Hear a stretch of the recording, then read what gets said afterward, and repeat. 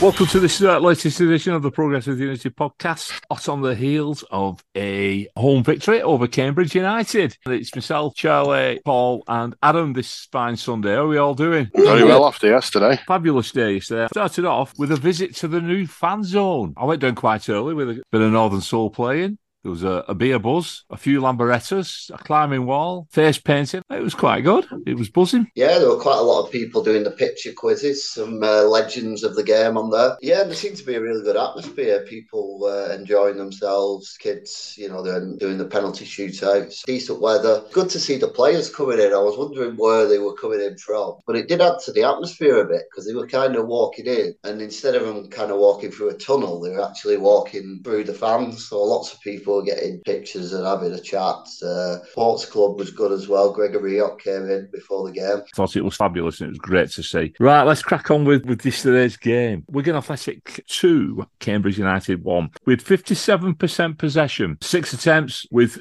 3 on target. That 50% ratio still were with us hitting the target. Cambridge had 3 on target from 18 attempts. Corners, we 3 to their 2. Fouls, we committed 15. Cambridge committed 10. New feature on this week's statistics, attacking passes. We made 164 attacking passes. Cambridge made 173. Pass completion, 87% for the Latics. Cambridge is 85%. We picked up 3 yellows, Watts, Adiko and Rekic. The attendance was 10,078 with 473 away fans. Attacking passes, what does it mean? Progressive style passing, which a lot of people said that Max Power wasn't really doing last year, but he was. He's constantly trying to get the ball forward, and I think that's where Matt Smith as well is quite big on that. And there was a pass yesterday that he got close to the edge of the area, and Omar Rekic was the only one in space, and Matt Smith didn't pass to him. He keeps trying to do the little dink balls over, which when they work really well. But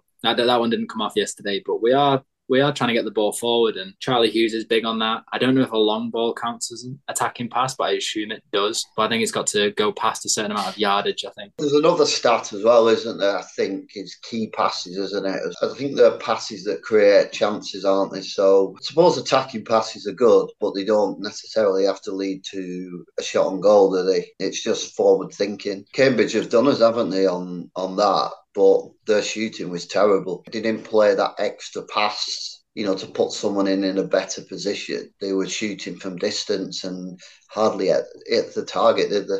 Latics 2, Cambridge 1. That does the job, doesn't it? All these other numbers are just there for putting into computer games, I think. You mentioned the other goals, 57 minutes and 62 for us, Humphreys and Asgard. And Cambridge scored those via a penalty on 76 minutes. Was it a penalty? For me, nailed on. That was definitely a penalty. Yeah, you're not going to argue, I don't think. Chances, first half, Charlie White put through. I was screaming off. Well, I weren't screaming offside. I was chuckling to myself, he's offside here. But I tell you what, I've watched it back on the replay. I'm not too sure.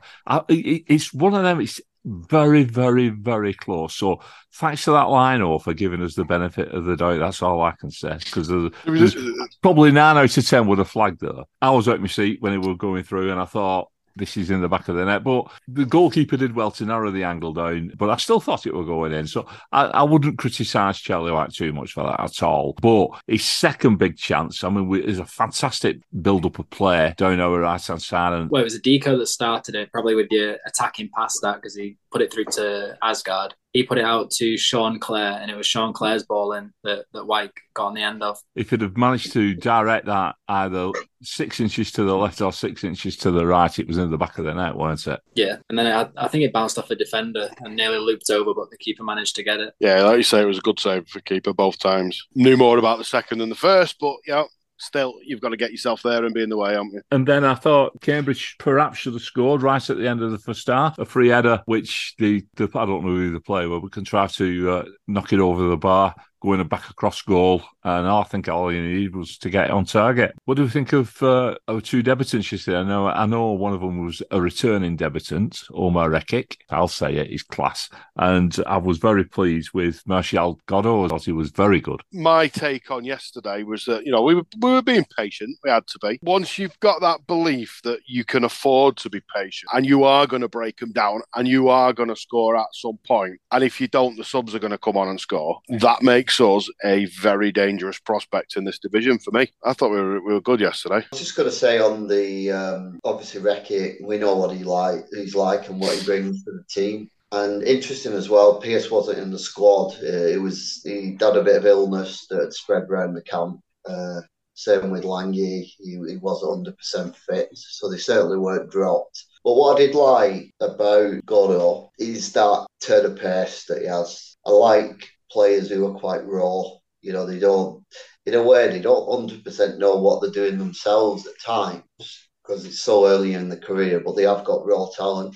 And I think if you listen to Sean Maloney's interview after the game, I know I always put a quote in for later, little tester for you there. He said Marco Silva was very keen to get him here on loan, which is good in the sense Session came here. So he obviously looks at Wigan and thinks they're a side that are going to look after him. But also, I think he realises at this stage that he now needs to play first team football. I didn't realise it was his first team debut yesterday.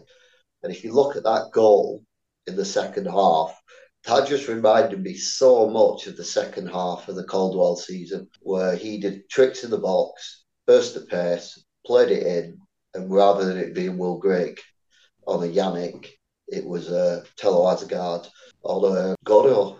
I just was impressed with him in the spells he had the ball. He did drift out of the game a bit. Humphries for me is a more in the game type of wide player, whereas if you like, Godo is your kind of ace really up your sleeve that can do something in circumstances when it's a tight game.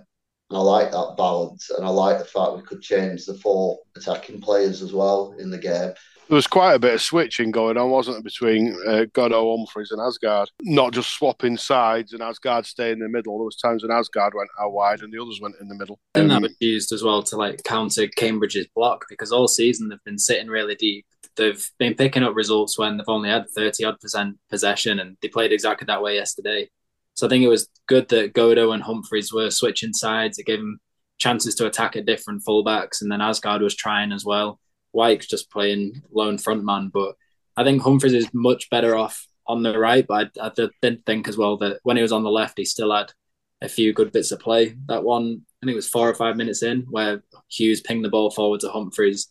He did a 1-2 with Wyke, and then all of a sudden we nearly put it in from across the box. So it was impressive, and I thought Godo didn't look like it was his senior debut. It looked like he'd been playing for quite a while, and he's going to be a key player this season. We've mentioned the Tello Asgard's goal, set up very nicely by Godo, but also a fabulous ball over by Charlie Hughes. But just when we needed the big man to step up, he did do. I mean, what a goal that was, a bit of class. When he hit that shot on the right, he is right-footed, he hit it with his left. He cut inside, 2 touches, did a step over, and a left-footed curl into... Adam's shaking his head. What are you shaking your head at? I'm shaking my head because I think sometimes we can actually say in the professional world, it's very rare.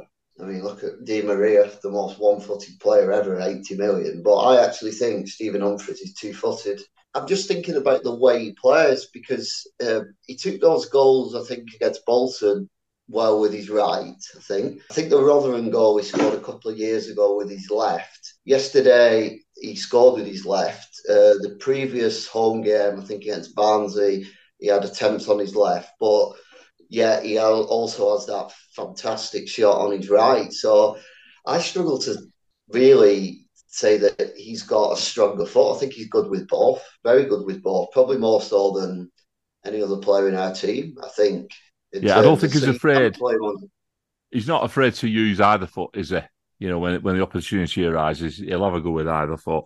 But I mean, it was a class goal, weren't it? A really class goal, lovely bend on it, and it's just what we needed, that little bit of injection of something to set the game alight. And then when we got our second within 5 minutes, you thought, hey, this is going to end up 3 or 4 here, because they seemed a little bit at sea, Cambridge, didn't they? But I mean, fair play to them, how they galvanised. I mean, you made a couple of changes straight away, Bonner, and they galvanised and got themselves back into the game. That last 10 minutes after that, well, it was 15 minutes after the penalty, there was a little bit of anxiousness around the ground with the way we were defending, but to be honest, I still I felt comfortable. I didn't think they'd score. I mean, they could have done. Obviously, they could have scored, but I felt quite comfortable. I was anxious because I thought we should have been out of sight, and what would have scared me yesterday if we hadn't picked 3 points, having been for me much the better side, that affects teams mentally,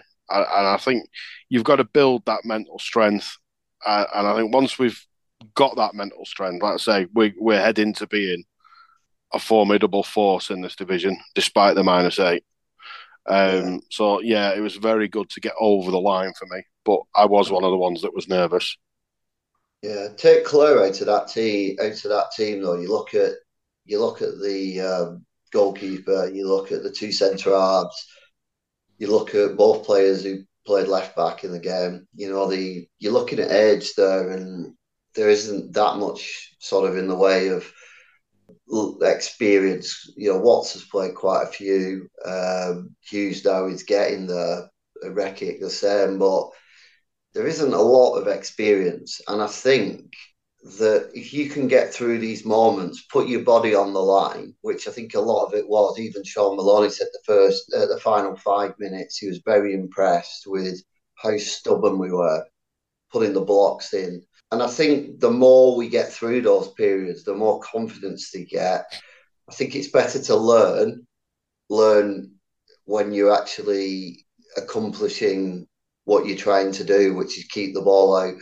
I think in football, it's not necessarily one of those where you necessarily gain from conceding that late equaliser, because as we know very well, 4 or 5 years ago, as soon as we started conceding a couple of late goals, it just spread around the team, and that was a more experienced team under Paul Cook. So I think the fact that we haven't been doing that, obviously Blackpool was an exception, but we didn't really deserve anything there. But I think one of the other games as well, was it possibly Northampton, where I think in the final few minutes they were putting a few balls in the box, even Carlisle in that game.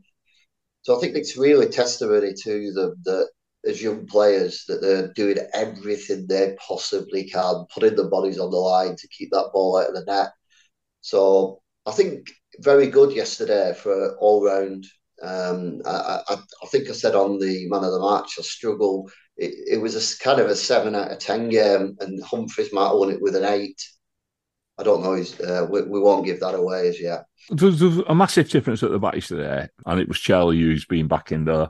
I think against Barnsley, we definitely missed him, obviously because he got sent off and we were down to 10 men. Against Blackpool, we missed his organisation. But not only that, we missed his bringing the ball out from the back and his creativity. All that was back yesterday. But Morrison, I thought, was very, very good in the final moments of yesterday's game as well. So both the centre-backs, I thought, were excellent yesterday. And that's where I had a little bit of composure in myself, thinking we're going to see the game out. And that's what I was meaning. I wasn't, it wasn't any slight on Cambridge or being blasé about the outcome of the game. I just felt that defending was in us yesterday. And you could see how all the players defended, like Maloney said, defended with their lives on that, put the body in the way.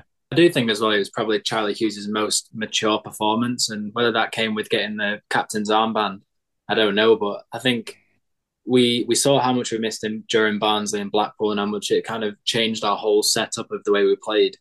And we saw that just before the first goal, before Hughes laid it off to Humphreys, is that they were just happy to play across the back, Reckitt, Morrison and Hughes, and then eventually Hughes found that space to put it in.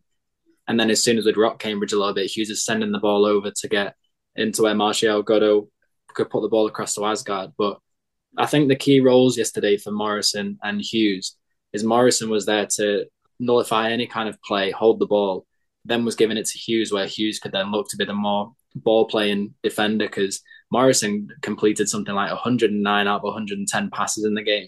And I think the majority were over to Charlie Hughes. He tried a couple of long balls, but the majority were over to Hughes. And I think if you're looking for a leader at the back, even though he's just 19, Charlie Hughes is that. And I saw that the only person younger than him to captain Wigan, I think, was Reece James on his final game. I don't know if he's going to carry the captain's armband more going forward, but I think he definitely deserved it in that game. One thing about the captains yesterday, during that match with 3 separate captains as they came on, not like where your captain goes off, but a captain came on. We started with Charlie Hughes, obviously. Carl Mann comes on, gets the armband passed to him, and then Josh McGuinness came on. Yeah. That in itself must be a little bit of an oddity, because we've seen it where the skipper's gone off and they've passed the armband to somebody else, but it was just a little bit strange. I don't like that. I don't really like that, to be honest. Fair enough if you're coming off, but just keep the armband. That on that particular day, he's the team captain, Charlie Hughes. All this changing thing, I don't. The people coming on outranked the people that were on the pitch, so it's only right that if you're the highest ranking person in terms of the captaincy, you take the armband. I fundamentally disagree. Right, fair enough. Sean Maloney talked after the game, did his post-match interview, and he said quite a bit, really. I've got quite a lot written down here, but I just wanted to I'll not go through it all because we're a bit strapped for time. I'll just pull out 1 or 2 things. He said, I know it's tough for the fans. Everyone has to stay patient, and sometimes we can move it quicker, but it's hard to break these teams down. Now, I didn't hear anything myself yesterday, but I've seen a little bit written on Twitter, and there's a bit of rumbling. Now, I just don't get it. I don't get what some supporters are expecting from the team at the moment. We're a brand new team. We know exactly how Sean Maloney is going to play the game. He's said it enough times, and we're playing it the way he said. That's it. So moaning and groaning about the fact that we're putting 5 passes across the back and trying to create a bit of space. I mean, everybody's entitled to say something, but to be honest, take those points deductions away, we'll be in the playoffs. Let's have a bit of reality about this. Agree with you, absolutely. Grumblings, it's that atmosphere you tend to get at home. What I didn't like was at Blackpool, where there was some individual comments about certain players. I just think, that is completely out of order. But, so I think it's nerves, really. I think some people are so into the game that they feel at certain times that, they do have a right to maybe grumble, but I certainly don't. And everyone around me seems to be really enjoying it this season, seeing all the homegrown players playing. And I think you're just a particular type of fan, aren't you? We've had it all the time, haven't we, over the years, Barry? I'm sure you've stood next to people at Springfield Park who'd be grumbling if we're winning 5-0. And I think it's just in their DNA. I'm loving it. I'm just so excited about this team and this season. And I'm loving it, and it's panning out the way I expected. Brilliant. And talking about young players, let's move on to Tuesday evening. We've got not the pizza trophy, because it's not called the Papa John's anymore. I have no idea what it's called, but I'm going to refer to it as not the pizza trophy. Leicester City under 21s are in town now. I've pulled a little bit out here about Leicester City's under 21s. To say that the rubbish is a little bit of an understatement. Isn't that right, Charlie? Yeah, they've not been doing good. And I think Barry said just before we started recording that they've won something like, 4 games since last August or October, something like that. But this season, they're in the Premier League 2 tournament, and they're in Division 1. So they're competing with the likes of Arsenal and Man United and Man City. But they played 4 games in that so far this season. 12 goals conceded. They've scored 6. Haven't got a clean sheet yet. And their only victory in that came against Derby back on the 14th of August in a 2-1 win. But they also got a red card in that one. But yeah, they haven't been doing too good. They had a couple of 4-1s. I had to double check they weren't managed by Colo Torre, but they're not. They had a couple of 4-1s against Arsenal and Blackburn. Blackburn are down in 18th place and they still got beat by them. Then the most recent Premier League 2 game was against Norwich. They lost that 3-2 at home, and Norwich are in 10th. And then most recently in the game, they played Burnley in the Premier League Cup. Burnley are actually in the same under-21 league as our under-21s, and we're tied with them on points. So it's a bit of a good reflection on where we might play against Leicester. But they lost that to Burnley 4-3. So they are really struggling. They play with a 4 at the back, sometimes a 4-3-3, 4-1, 4-1, 4-2, something like that. But yeah, they haven't been very good this season. The manager is Ben Petty, Petty, and I've heard he can be a little bit pedantic from what I've heard. They've won 4 games since last August, so that's a good year. They've taken a couple of 7-1 thumpings as well in that time. So They're there to be beat. Two standout players, after I did a little bit of research, are Armani Richards, who was the next big thing at Arsenal, but he didn't make it, and he's been through the Chelsea Academy as well. And JT Maswanais, who is a Zimbabwe international attacking midfield player, winger, and that was it. And that's your Leicester City. So recent Premier League 2 form. They've one win from 5 games this season. As Charlie said, they beat Derby the first game of the season. And that was only their second win this calendar year, a run of 20 games, though. And then they've lost against Arsenal, Blackburn, Norwich and Burnley. Right, we'll have a ref watch. The referee will be Scott Simpson, 33-year-old fella from Stoke. This is his first season on the national list, and thus far he's taken charge of 6 games, 4 in League 2, 1 in the EFL Cup and 1 in the EFL Trophy. Those 6 games that he's reffed, he's dished out 35 yellow cards and 4 red cards. So he's got this new set of cards on the list and he's not scared of using them. He's also given 2 penalties. So, yeah, he's quite happy to give a decision if he needs to. And that's Scott Simpson, who will referee the visit of Leicester City this coming Tuesday for the under-21s. Obviously, we'll be keeping it quick on the previous. We've not played this side before.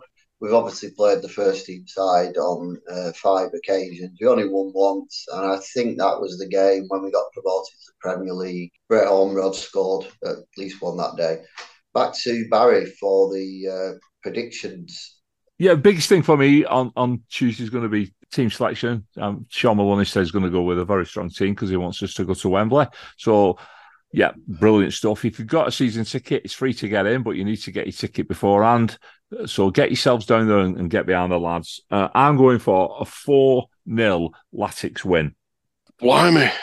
Knowing nothing about them, knowing nothing about who we're going to select, apart from, like you say, it's rumoured to be a strong side, I will halve that and go 2-0 to Latics. I'm going to go with a 3-1, and I hope we see a couple of our under-21s step up and play, maybe like Joe Adams or Yusuf Chentooth, maybe Josh Stones. I think it'd be a good little introduction around the senior team for them. So, yeah, I'm going to go with a 3-1 to Wigan. I think we definitely got to give one of our young players a chance, not played this season. Ben Hammers, give him a bit of a game. I'm going to go for... it's going to be an entity. I think a 4-1. I remember a 4-1 against Middlesbrough in a similar situation a few years ago. So I'm going to go for a 4-1. There's also 3 League One fixtures on Tuesday. Barnsley, Portsmouth, Peterborough, Cheltenham and Port Vale, Burton. There we go. It's been fantastic coming into the studio off the back of a win. Hopefully we'll be back on Wednesday in the studio off the back of another win. Looking forward to the big trip to Bristol Rovers on Saturday. So until then, it's a goodbye from me and up the ticks. Come on. Go on.